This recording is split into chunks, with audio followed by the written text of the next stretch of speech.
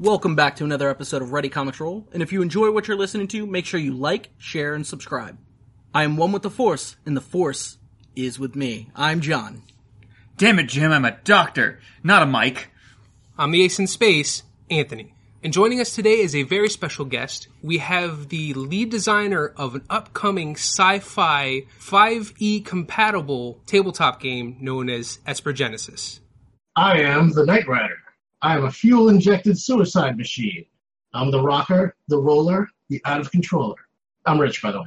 And again, we really appreciate having you on. We first heard about Esper Genesis recently when we were at Comic-Con Revolution from Chris.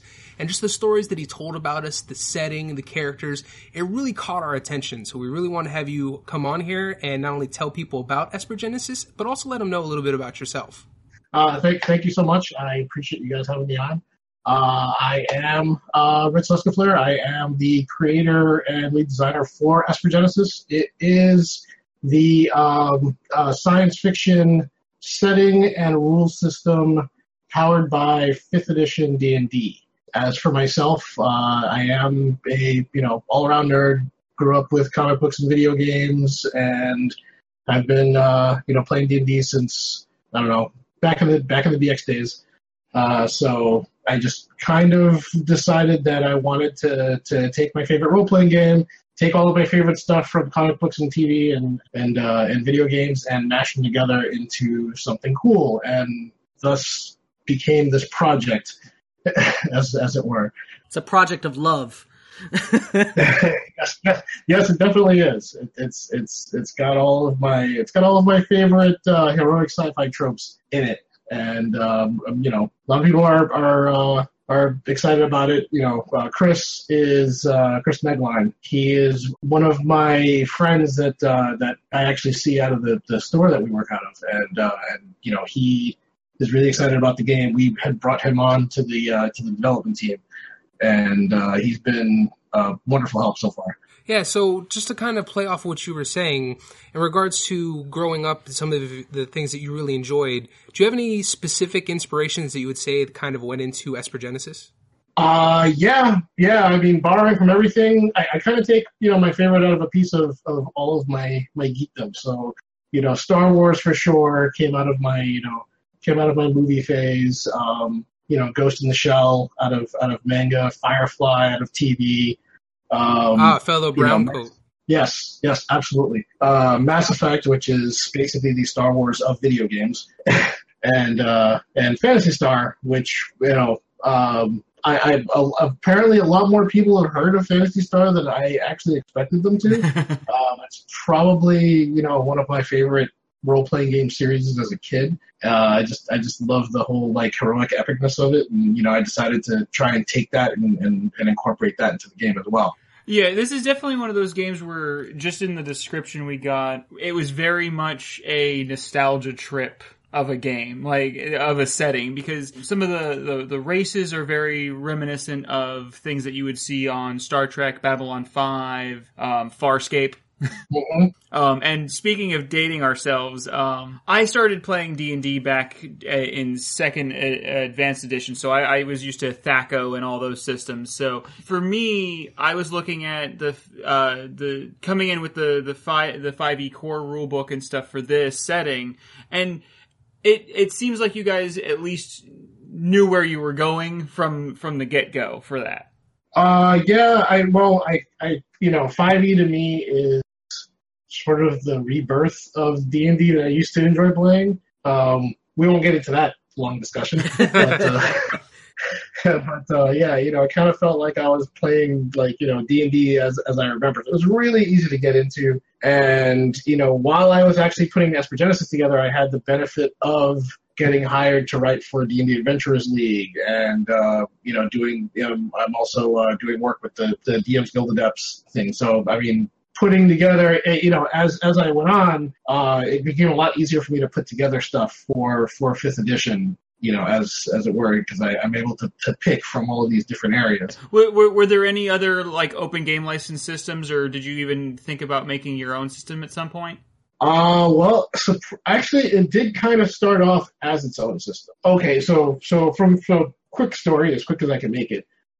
was a system. It's supposed to be like a sci-fi RPG system that I was creating using the setting that's in Esper Genesis now. And at the same time, while this was just kind of like on the back burner, I was making sci-fi weapons and armor for D&D 5e, just as just to do it. And while I was doing that, I was like, hey, these weapons need background stuff to go with it, and I wrote that in, and I just started writing more and more stuff, and I started borrowing from the setting that I was putting together, until somebody looked at it and was like, hey, this is really cool. Why don't you just make a setting out of it? And I said, okay.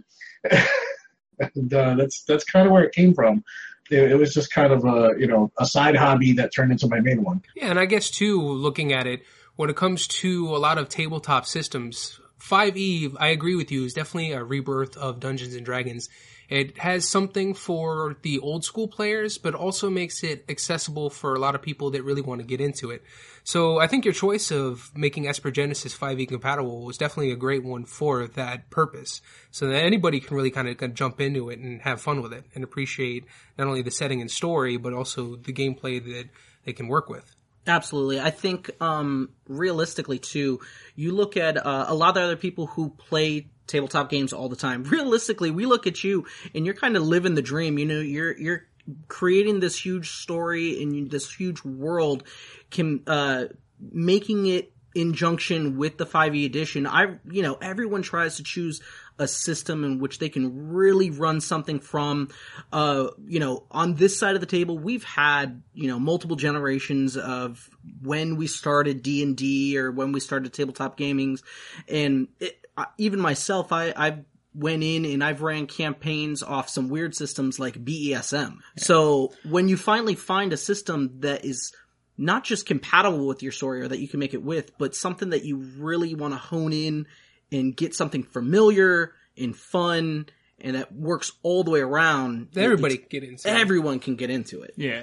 And kind of on the setting topic, I wanted to bring up, I don't know if you ever heard of this. There was a company called Mindstorm Labs. I think they were relatively short-lived. They came out with a game called Alpha Omega, which is kind of a sci-fi trope. It's more like post-apocalyptic zombies, planet full of radiation. Very what's the name of that game? Fallout. Fallout. There we go. Thank you. Go. Yeah. I know about Alpha Omega. I actually have a signed copy of the hardcover. As do I. How many game systems have you really gotten yourself into over the years? Oh, wow. If we have to put this in, a reasonable amount of time. I don't think we have enough time. Just from the sound of it. Yeah, I know, right? Right there, it tells you, hey. I'm kind of old, man. Yeah. Well, let's see. I mean, I can't even. It would take me too long to kind of think about it. But I mean, I'd say at least 15 to 20 that I've really gotten into. I mean, the ones that I've played the most have been D&D, obviously, and Shadowrun. Good and, one. Yeah. And World of Darkness. But yeah, I've played through the Fantasy Flight Star Wars and the Age system and Alpha Omega and I mean World of Cinnabar. I mean I don't know if you remember that. Gary Gygax's Dangerous Journeys. I mean I can come up with a ton of different games that I jumped into. Cyberpunk, Vecton, Big Eyes. Savage Worlds. I see. That's what I'm saying. It just opens up the the Pandora's box of what kind of creative crap you can kind of get into. And I think you kind of touched on this question a little bit, but in regards to creating Esper Genesis, you went with 5e. Did you ever look at 5th edition or even 3.5 at all? Not really. I did take a glance at BRP for a little bit, but 3.5. I have I want to keep, I kind of want to, keep everybody friends. I have a love-hate. You're me. Oh my god. I'm the person at the table that always could not stand 3.5 or Pathfinder. I had so many arguments with so many people over like why I did not like those two systems. I think you actually had an argument with Anthony about yeah, that too. probably. I think, wasn't that on the Mike is Wrong episode? Yeah. I mean, I had, well, I'm leaving Pathfinder. Leaving Pathfinder. Okay. I was never a Pathfinder fan. Only, won't get into it, but, but yeah, 3.5 I played for a while. I enjoyed it, but it just didn't, it didn't resonate with me as much as, I just went right back to 2E, when as far as D&D was concerned. Now, 3.5 had some great games. Mutants Masterminds is amazing. Yeah. I love the 3.5 Star Wars and so the D20 system generated some fantastic games. It just as far as D&D for me, it kind of stayed where it was until 5e really came out, and that is just my own personal feeling. I have nothing against the game. Everyone plays it. Everyone enjoys it's it. the swords and sorcery. It's that like awkward cousin that D&D has. Okay. I was actually going to say, if you really want to think about it, especially because due to the fandoms, it's almost a debate just like Marvel versus DC. No, it's more like the swords and sorcery thing. It's more like that, like, it's the less attractive cousin or something of D&D. Like, the D&D books were always, like, very, very pretty, very concise. Everything was always, tables and organization. And then if you looked at the Sword and Sorcery book, it was just this weird, convoluted mess until they started following the D&D outline. And I just have to piggyback off this. Speaking of pretty, I mean, we got the chance when we were actually at Comic-Con Revolution to, get to see one of your books firsthand and some of the artwork that was put into it. And I think I can speak for everyone on this side. Like, you guys went way above and beyond when you guys put in some of that artwork in your books. It just looks, immaculate. Oh, thank you. Well, we went, we went full tilt on this one. When I had first started putting together the book and the rules and everything, it was more focused on just kind of converting 5e into something sci-fi-ish.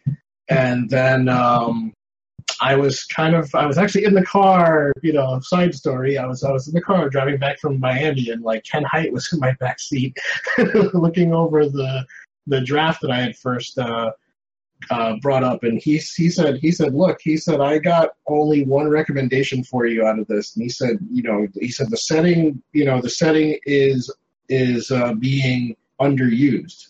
He's like, it's a fantastic setting. The definitions are really cool. You just need to take this and dial it up to 11 and make that the game. No, absolutely. And when actually coming up with Esper Genesis, you kind of touched on this, but I guess we want to get a little bit more details. Did you initially set out to make a setting or a story? Essentially, what came first for you, the sci-fi world, or did you come up with some kind of story that came first? They kind of, like I said, they kind of developed at the same time. One was just sort of like sci-fi rules, and the other one was the story that was not meant to meld into it, and it just kind of, it eventually turned out that they fit together really well. But the goal that we decided to do was like, okay, I said, okay, I'm going to take these sci-fi rules, I'm gonna build this universe around it. The story I had was pretty basic, and I really wanted to dial it up a notch, so I built this whole universe around it. But at the same time, I said the one rule that we have to follow is that we cannot, I don't know how to phrase this, we can't take 5e out of the game. Like, what makes 5e cool, the way that everyone, the way everyone understands it and wants to play it, and how all the rules are fast and easy and incorporates everything into itself. That was my one rule, was that we can't take that away by implanting sci-fi stuff into it. So, we wanted to make everything fully compatible with even just the player's handbook. If somebody whipped it up and wanted to throw their dragonborn sorcerer in there, they could do it. Actually, that's a great point, and that's something that a lot of people can appreciate. To be able to stay really true to your core system and make sure that you're developing this world around it. And just as like another great example of that, which is a great model, is I'm not sure if you've had the chance with your busy schedule to get into Dragon Ball FighterZ. And that game, I mean, everyone loves the Dragon Ball series, and when they came into developing that game, they came at it with the same method, that it is a fighting game first, and that they build this story and this universe kind of around it. Now, it's encumbering the Dragon Ball universe, but it's a lot of that same philosophy, and it's refreshing to kind of see people wanting to stay true to a core system. Yeah, I totally agree. I can't say I've seen it, but I mean, I'm pretty sure all you guys would agree with me is, that in the end, it's still the game. Nothing really works without the game, regardless of how cool the story is. Talking about all the old systems that you've asked me that I've been into have been some perfect examples of that. Now on that, do you actually have any plans or thoughts for the future of taking the story and the setting into other mediums?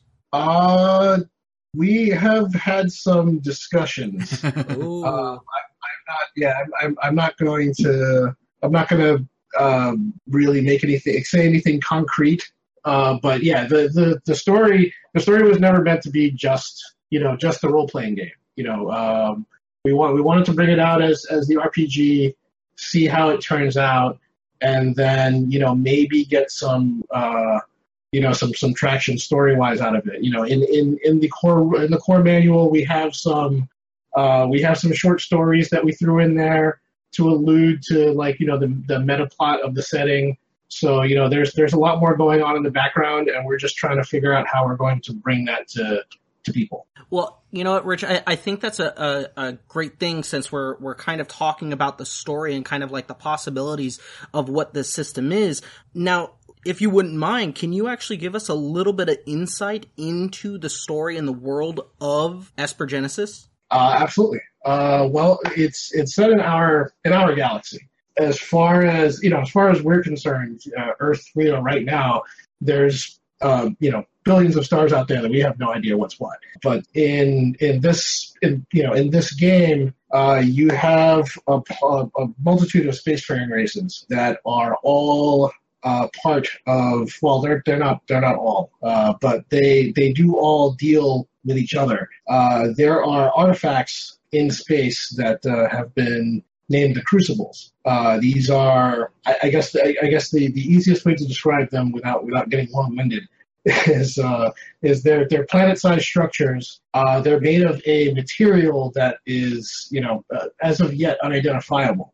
Within their core is a material that is self-sustaining, and it reproduces itself. And what these spacefaring races have been doing, the Crucibles have been awakening, in a sense, where it's almost like machines turning on in all these different parts of the galaxies. And these spacefaring races, they have learned to harness the material out of these Crucibles, and they use it for everything in everyday life, to power their cities, to power vehicles, to power weapons, and such. And this has been happening over the course of 1,000 years almost, or a little over that, in our time. Over the first couple of generations, however, there have been several people or humanoids out of various other species, and they started exhibiting strange abilities like control over gravity, control over light. Some of them were able to just sort of draw energy out from the air and convert it into other forms of energy. And at first it was just, kind of a strange phenomenon. And they discovered that people were actually attuning to the power that came out of the Crucibles. And these people were the first Espers. And over time, they started discovering that, the energy out of the Crucible is literally the ability to shape and warp reality. Yeah, and I think that's actually really cool, because we did a lot of research into this, because again, we're really interested in running a future campaign. There's just like Sorium, the element that comes from the Crucibles, the game system is very malleable. And it could be used to I was actually thinking about running a Firefly campaign from it, as we spoke about before. And even we're talking about influences. I mean, for people who play Destiny, the Crucibles are they're kind of similar to the Traveler in the way they actually interface with the Espers and granting them the power. And I think it's really cool how you came up with this element, the fact that it's harvested and used to power just about everything, big or small, from even the largest starship to the smallest everyday, even like media player. And the fact that it's just chemical compound just constantly is shifting and can be identified as almost any element. And even just how only some people, it seems, are actually able to go through the process successfully of Espergenesis, kind of creating this new kind of person, in a sense, that's able to interface, either changing them like physically or even psychologically, or even just interfacing using implants, almost like the L2 biotic implants from like Mass Effect. Mm-hmm. Yes, that's. I wasn't sure how deep you wanted me to go.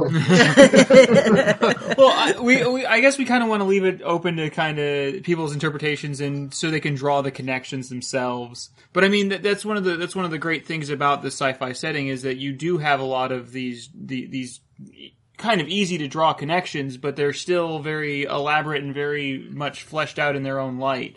Ashen Forge being these amalgamations that have their own free will, and with there being no dwarf race really in the game right now, it's where I'm leaning. I'm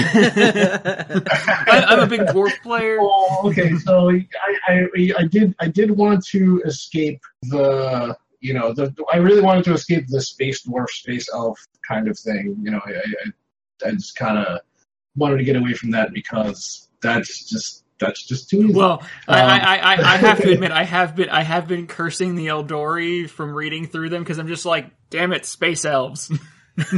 Yeah, they're I guess they're kind of elfy in the sense that they're bound to their to their homeworld. In a sense, yeah, I suppose you can make a connection like that.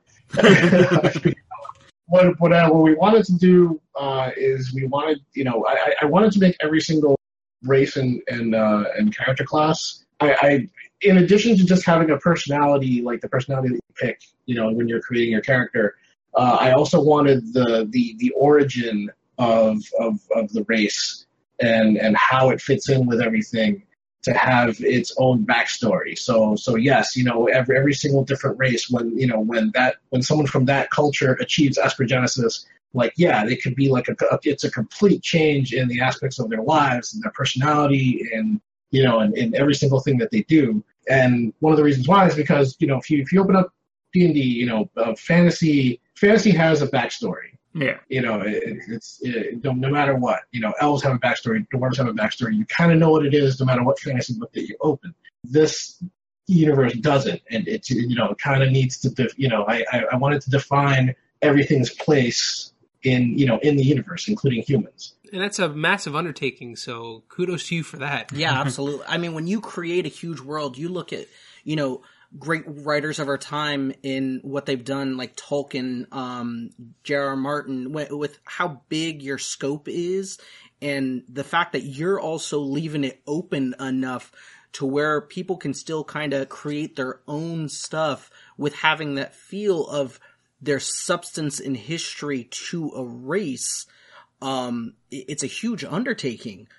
And that kind of leads me into what I wanted to ask next, which is,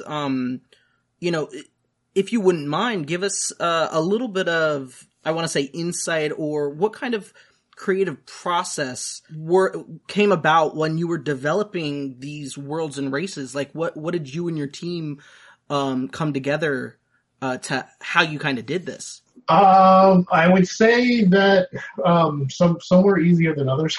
I guess would be. I sort of took examples from. I borrowed really a lot of different little sci-fi tropes from just kind of the game itself, from a lot of things that I like, and I wanted to hammer them together with different. I've been role playing for a while, so there's so many different characters that I've played, that I've run for, I've read in like, you know, in like Raymond E. Feist and Tolkien and Weiss and Hickman books, and you know, I kind of got a sense for what I wanted for the world, and you know, where I would just pick from to sort of put that together. You know, the Ashen Forge being a perfect example of you know, there's that interesting story about what makes, you know, an intelligent race and what gives them the right to live. And you know, there's a lot of sci-fi stories that fall back on that, and I wanted to add that concept. When we were in our our pre-meeting, I had kind of drawn the connection from the Ashen Forge to Shale from Dragon Age. Yeah, or even the Geth from Mass Effect. Yeah. Yep. You could take both of those. I don't know why. I think, and it may just be a stretch, but I went as far back as saying Frankenstein's monster. Just because if you look at some of the description of the Ashenford himself, kind of being these artificially created beings who, you know, have still parts, you know, living organism parts in them. They're from dead creatures. They're kind of redeveloping their self. To me, was very reminiscent of, you know, Frankenstein's monster. Yep. Yeah, that is that's an excellent comparison. That's what I didn't even think of. See, but that's a beautiful thing about, you know, developing some of these systems and being able to you know, draw from one inspiration to develop something, and then someone else kind of seeing another side of it to kind of draw them to that race, that creation, that character for the, you know, the campaign. Well, the other trick was in addition to make them all interesting and involved enough to where, you know, the you know how you like a lot of sci-fi stories where humans are the main character. I wanted to avoid that too, where, you know, humans are just one of these primary races that fit into this universe. I know, humans are just so vanilla. That's, of course, that's the jab at me. Well, funny thing is, looking at the system, looking at what we have so far, we kind of wanted to come up with some of our own characters. We have in the process going into this. Like, that's why they kind of made that jab just there, because I'm still on the fence on whether I wanted to create a human or a Promethean. Because at least as far as like Human Plus. Yeah. Yes, Prometheans being more human than human, the ascended form of humanity. Yes. But the reason being is I appreciate the fact that you did make humans kind of the underdogs of this story. They are not the pinnacle, like you pointed out in a lot of sci-fi. Also kind of reminding me of how they were in Mass Effect, where they couldn't even make it onto the council. So I appreciate that you did that. But the idea I came up with, at least for my character, is a human engineer tinker. Something like, I guess the best way to describe how this character would be like Isaac from Dead Space. That's the way I'm kind of going to try and build him for our first game. Okay. Yeah, that's cool, actually. You might want to. Oh, that's right. You're working out of the basic rules, right? Yes. Yeah. Okay. Yeah, there's a a human engineer tinker would fit Isaac a little more, unless you get into let's see, like Dead Space 2 and 3, where he's more like a heavy arms engineer. Yeah, that's also what I was looking at. You know what? I might even just go ahead and multi-class, do a little bit of tinker, and then do the heavy weapons. But then even from then, like, John came up with his own character too. Yeah, now I don't know why, and I think it was just some of the nature and description of what you had for the Eldari, but I kind of was going with a solar or lunar Eldari who is a dream shaper adept. Okay. And the reason why I kind of went with that isn't necessarily from a specific concept of a character or anything like that, just more of a type of role that I actually like to play within certain campaigns and settings, where a lot of my other friends will like to do combative type of players. I felt like that mixture would be kind of a good character to have in a political front, someone to play like a slow roll and manipulation route.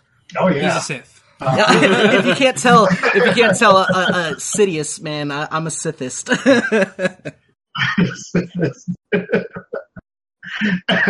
And here I was trying to do my best to like drop the adept and not make Jedi. Right. Hey, I think there was a lot of really cool aspects within how you've kind of split up Adept to where you can have something that is very space wizardy, but then something that still has the power of manipulation and stuff like that. And if you do it right, it can all be flavored to something really unique. And I've been leaning heavily on the Ashen Forge. I was actually thinking about doing a Stalker, because I have always been more on the rogue front when it comes to things, and especially playing like the build that doesn't really fit the rogue archetype. Like I've always been like, I'll play a dwarf rogue or a half-orc rogue. So now I'll just play an Ashen Forge rogue. Yeah. keeping with the rogues that shouldn't be. Yeah. And the thing is I'm always one of those people, I like to be useful in games, like to where I can open the door. Oh, you mean use Stone Shape? Oh.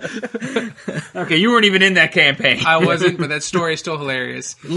Yeah, sorry. Another inside joke where Mike just misjudged his levels. He thought he had an ability, he didn't. Yeah. Sorry, you're not the first to do this. No, exactly. Hey, there's just so much information, and Mike normally gets things wrong, so it's okay. It's kind of acceptable at this point in time. But while we're kind of talking about characters and their designs and stuff like that, while you were working, even you're still in the works with everything. While working with everything, what race or even class did you have the most fun with developing? And also, on top of that, we're going to put you on the spot. If you were to roll a character with us right now, we were to just jump in and play, what would you create? Okay, so I'll start with the first question. The race that I had the most fun creating was that's tough, actually. I'm going to put that as a toss between the Ashen Force and the Kesh. And actually, no, I've got three, because the Monokai is kind of a favorite for me. It's hard to pick between your babies, we know. Yeah, I know. It's the I like the concept of the Ashen Forge. I like the Kesh as like the lost people in space, right? Sort of thing. And and the Monokai are samurai lizards. Like I can't. How can you go wrong with samurai lizards? Yeah, dude. Samurai lizards. If I were to roll up a character, see that I don't know. That's kind of unfair, don't you think? That's true. I guess you would need to kind of know the setting before jumping into it. But I have no idea. I don't know what that guy wrote. He's crazy. Yeah. I guess I would. It would definitely be a toss up. You're probably going to be surprised at one of my choices.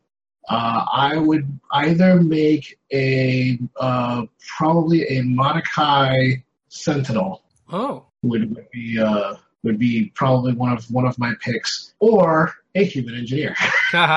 See, I'm not alone. But I would make a human engineer with the scorched variant, the the hardened human that comes from like the wastelands left on Earth's surface. Right. Yeah, I was looking at that, but I kind of decided to go with Utopian. I don't know, maybe for the character creation more than the story. I usually focus more on story, but I also like to make sure I have a character that doesn't die, especially when I play with certain GMs that I know are just going to try their best. Yeah, I do have actually some NPCs. I don't know if I guess it's not going to be prevalent in the previews that I handed out, but they start showing up. Like there are actually created NPCs, very much like the Pathfinder icons that will show up throughout the Esper Genesis setting. Some of them are actually in the preview adventure, and so I guess you could kind of look at those and be like, oh, the kind of characters that Rich would probably make to play. But I also wanted to make sure that they that they are characters to serve as samples for the players and not main characters for the story, because in the end it's really about the players. Yeah, absolutely. And it seems like you really kind of, when it comes to the play system, you took 5e and you just really ran with it and seem to have thought of a lot of it, even in regards to just combat. Like, I was looking over some of the stuff where you got space combat built into there. So again, for people that want to do the whole spacefaring, dog fights, and all that other good stuff. I'm a fan of. Yeah. You'll absolutely have the opportunity to do so. But you even covered zero-G combat, which I thought was very interesting. And I could just imagine like how crazy those can probably even be, especially if you don't have the grab boots kind of tethering you to a location. Yeah, Dead Space was probably one of the inspirations for those roles. So this is my chaotic side asking this, and I have to, because I when it comes to space and it comes to any kind of role-playing setting, I always have to wonder, when do the Lovecraftian horror start showing up in this? Start showing up? You mean you don't know the deep secrets of some of these right now? Talking about. They start showing up almost kind of immediately, to be honest. So our core manual cover, which is probably the only cover we haven't shown yet, because all the colors are still working in. It's being drawn by a extremely talented guy, Charles Urbach, and it shows like a layer that is very, very Cthulhu Geiger-y, in a sense. It's like the pinnacle piece of the game, with some of the characters trying to sneak into this place, and in the center there's I guess we can call it sort of one of the heads of the Shadow Technocracy. That's being almost worshipped by her video. It's you'll look at it and go, oh, okay, well, yeah, that stuff's already there. I mean, I've been a huge fan of Shadowrun and mind hacking, so yeah, you definitely got his vote of confidence for that. Yeah. And just to kind of touch on what you mentioned, this is still a work in progress. It started out with an original goal of $8,000, but is currently sitting at $24,000, and it still has 2 stretch goals remaining. We actually have been on BackerKit throughout development. And we only recently just started. We just turned off pre-orders for the game. When we ran the Kickstarter, we promised that as the backer kit went on, if we had raised enough money to surpass the stretch goals that were in the Kickstarter, then we would honor those stretch goals. So we actually reached all of the stretch goals already. We earned another almost 15,000. Oh, nice. So we're working on getting everything out to everybody. Yeah, it's an amazing feat. Yeah, we got really excited about it. And at the very end of the Kickstarter, we were trying to figure out whether or not these were. Our goal is to make 3 hardcover books to match the 3 hardcover core books for D&D. So that was kind of the first thing that we were pushing out. It is a work in progress. However, we had a couple of hiccups as far as design and files and art. But the core manual PDF should be ready to go within the next couple of weeks. Oh, wow. See, that's actually something I was going to ask was, first off, how long has this been in production? And then also, your estimated time of completion. A few weeks, that's something else. Yeah, we were able to crank out the basic rules because we had everything, pretty much almost all put together as far as rules were concerned for the core rules. And we decided to share a lot of that for free in the basic rules that we had released on RPG Now. And with that, we took all of the art that we had and everything. We put it together, and it turned out into like this big 160-page thing. We were like, wow! And we have twice as much of this, right? To put together. So, as you said, we decided to go all out with the art and the setting and the setup. And, Brian is doing a phenomenal job, with the layout, and we wanted to make it, like as high quality as possible to where, anybody could open up the book, especially our Kickstarter backers who had, they had stuck with us from the very beginning. And, they were really excited about the game, and we want to give them something that wows the crap out of them, and that's kind of what we're going for. We figured that, the time spent on getting everything together and putting everything together the right way to deliver a fantastic product is worth the wait. And I mean, even recently, we heard that you guys went to the GAMA trade show, which is a pretty big deal for tabletop creators. Yeah. We were there with our distributor, Studio 2, who actually works with a whole bunch of the other major distributors, and we spoke to a lot of developers and retailers there. I actually this wasn't my first GAMA trade show. I've been there a couple of years before that, but obviously not as a publisher. So Brian is actually a store owner. He's a retailer. So he ends up going there all the time. As far as GAMA turned out, it was great because we also wanted to make our original Kickstarter was retailer friendly.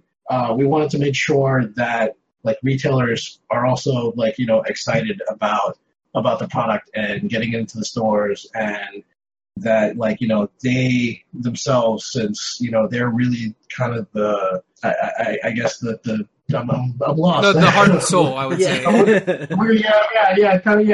the heart and soul. Your friendly local game store is where you go to get games. And we want to make sure that it stays that way, which is why we definitely wanted to come out with hardcover books that can be on the shelves next to everything else, and that the retailers would have the retailers that actually had stuck with us and backed us from the beginning would have the opportunity to get in and look at stuff and sell it and get it out to players before anybody else. Yeah, and even then, sure, digital's great and all, but it's sometimes really hard to beat the feeling of holding that hardcover book in your hand, those new page smell, and just flipping through all of it. Yep. I mean, there's, I know we kind of laugh about it, but there's definitely something true about that. To me, creating a character just through a digital copy just doesn't feel the same sometimes, than having the book in your hand and, just trying to thumb through and even mark some of the pages just to make sure, hey, where are my spell lists? So I have a quick reference, you know what I mean? Yeah, I know exactly what you mean. They say that PDFs are easier to go through. I don't find that at all. I like flipping books, actually. Right. Yeah. Oh, yeah. Who says it's easier when you could literally just put a sticky note and say, "Hey, this is the page I need to go to." We were talking about all the different types of sci-fi, where everything came from, and I sort of got into this whole thing about D&D 5e compatibility. And things like that, and what I actually kind of forgot to throw in about the game was another thing that we had picked up. So the setting is the setting, kind of like the base setting sort of for Esper Genesis. So when you go through the core manual and stuff, you'll see all of the classes, all the races, they all kind of fit into this galaxy that we put together. However, where fantasy sort of has a base for everything, sci-fi does not. Sci-fi goes to so many different places that almost have nothing to do with each other. So what we decided to do, and what we're going to do further on in the Master Technicians guide, we wanted to put ideas out there for playing different types of sci-fi genres using Esper Genesis as a base. So if you want to make a Firefly game, you can do that. If you want to make a giant mecha anime robot game, you can do that. Caught my attention. That's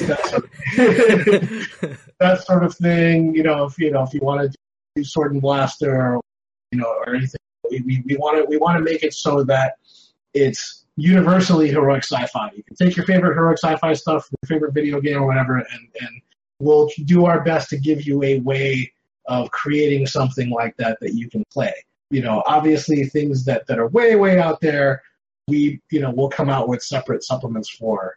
But yeah, that's another one of our. That was almost exactly what I was going to ask. I was going to ask about future supplements and I like ideas to kind of meld more sci-fi genres into the sci-fi genre you already have. Yes, so we are also doing organized play. So during Origins this year, well, we actually started it last year, sort of under the radar, but at Origins is going to be our first actual official organized play called the Crucible. Mm-hmm. And so for people that are coming in, it's going to be very much like a combination of Adventures League and the way, I don't know if you guys heard of Arcanus, the way they run their South Point adventures. Similar to the Camarilla. Since we mentioned World of Darkness earlier, you briefly have. Yeah, I guess a little bit like that, but it is going to be more adventure focused, more Adventures League like with certs and and things like that for characters. There is also a type in Esper Genesis Twitch and it'll come up. They ran their second session about a week ago, and it's going really great. It's actually kind of really cool to sit there and see something that I made sort of being run like that. We'll prepare for a lot more of that because, the way things are looking, we're probably going to see a lot of other people doing actual plays. I know we are planning, we're trying to plan a lot of different things, but I would like for us to at least do a one-shot, too, of Esper Genesis, so you can look forward to seeing that as well. Yeah, that would be very cool. On the topic of the Adventures League, I was going to ask do you have any plans on doing a persistent world, writing side supplements to kind of follow an overarching storyline? Yes, that's what the organized play is. That's what the Crucible Core is. Yeah, once we run the official versions, we'll be releasing those on for download also. For official play until we actually come out with the first real adventure series or adventure season, I should say. So yeah, there's going to be that, and the other way we want to do it is we want to put together a reporting system, not as elaborate as some of the reporting systems, but we want to know how a lot of the adventures went and some of the major decisions that players made during those, because we want to put together the adventures to where, like I said, there's a big meta plot. So we want to put the adventures to where the decisions that are made overall have a bit of an effect on the universe and how it goes forward. Yes, I think that's cool when you can take this data that you've kind of collected from, games and it shows how much care you're taking for the player decision and carry on a story because they made this happen. Yeah, that's the best part about being a player. Yeah. And I think that's going to go ahead and roll us out for this episode. We want to thank you again, Rich, for joining us. And definitely go ahead and let the people know where they can find out more about Esper Genesis, as well as just following you as well. Absolutely. You can find out about Esper Genesis on espergenesis.com. We have, we do list events up there. When we're going to cons, we'll be listing them up there. You can also join the mailing list at the bottom of the page, and we'll send you updates on not only that, but other products that we have going on from Alligator Alley Entertainment. There is also the Esper Genesis Facebook group, which you can actually find a lot of in-depth information there because a lot of the backers are in there, and a lot of the, we communicate back and forth with them all the time. So if you have any questions about that, just jump on in. I myself can be found on Twitter. My handle is @SkyDawn1, SKYDAWN. And I'm more than happy to answer, any questions anyone might have. Totally appreciate you guys having me on. This has been a whole lot of fun. You guys are really cool, and very much hope to to speak with you guys again and bringing more of what we got. Yeah, and again, thanks for joining us. And this definitely won't be the last time we hear from one another. And who knows, maybe in the future we might even be playing games together. Oh, yeah, that would be cool. Absolutely. So if you enjoyed this episode, be sure to like, share, and subscribe. And also ding that bell to remain notified of future videos. Let us know what you think of Esper Genesis. What are some of the classes and races you might be interested in creating as far as your own character? Let us know down in the comments below.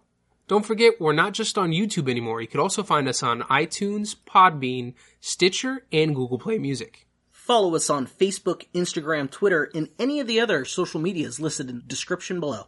Head on over to the Ready Comics Roll Discord channel so you can speak with the crew and other rollers about Esper Genesis. Tell us about what you think of the game and what you might like to play. And if you want more info on Esper Genesis, check out the description down below. Don't forget to follow us on Twitch, where we will have random live streams throughout the week. And if you'd like to see us grow, don't forget we have a Patreon. Hop on over and become a patron today.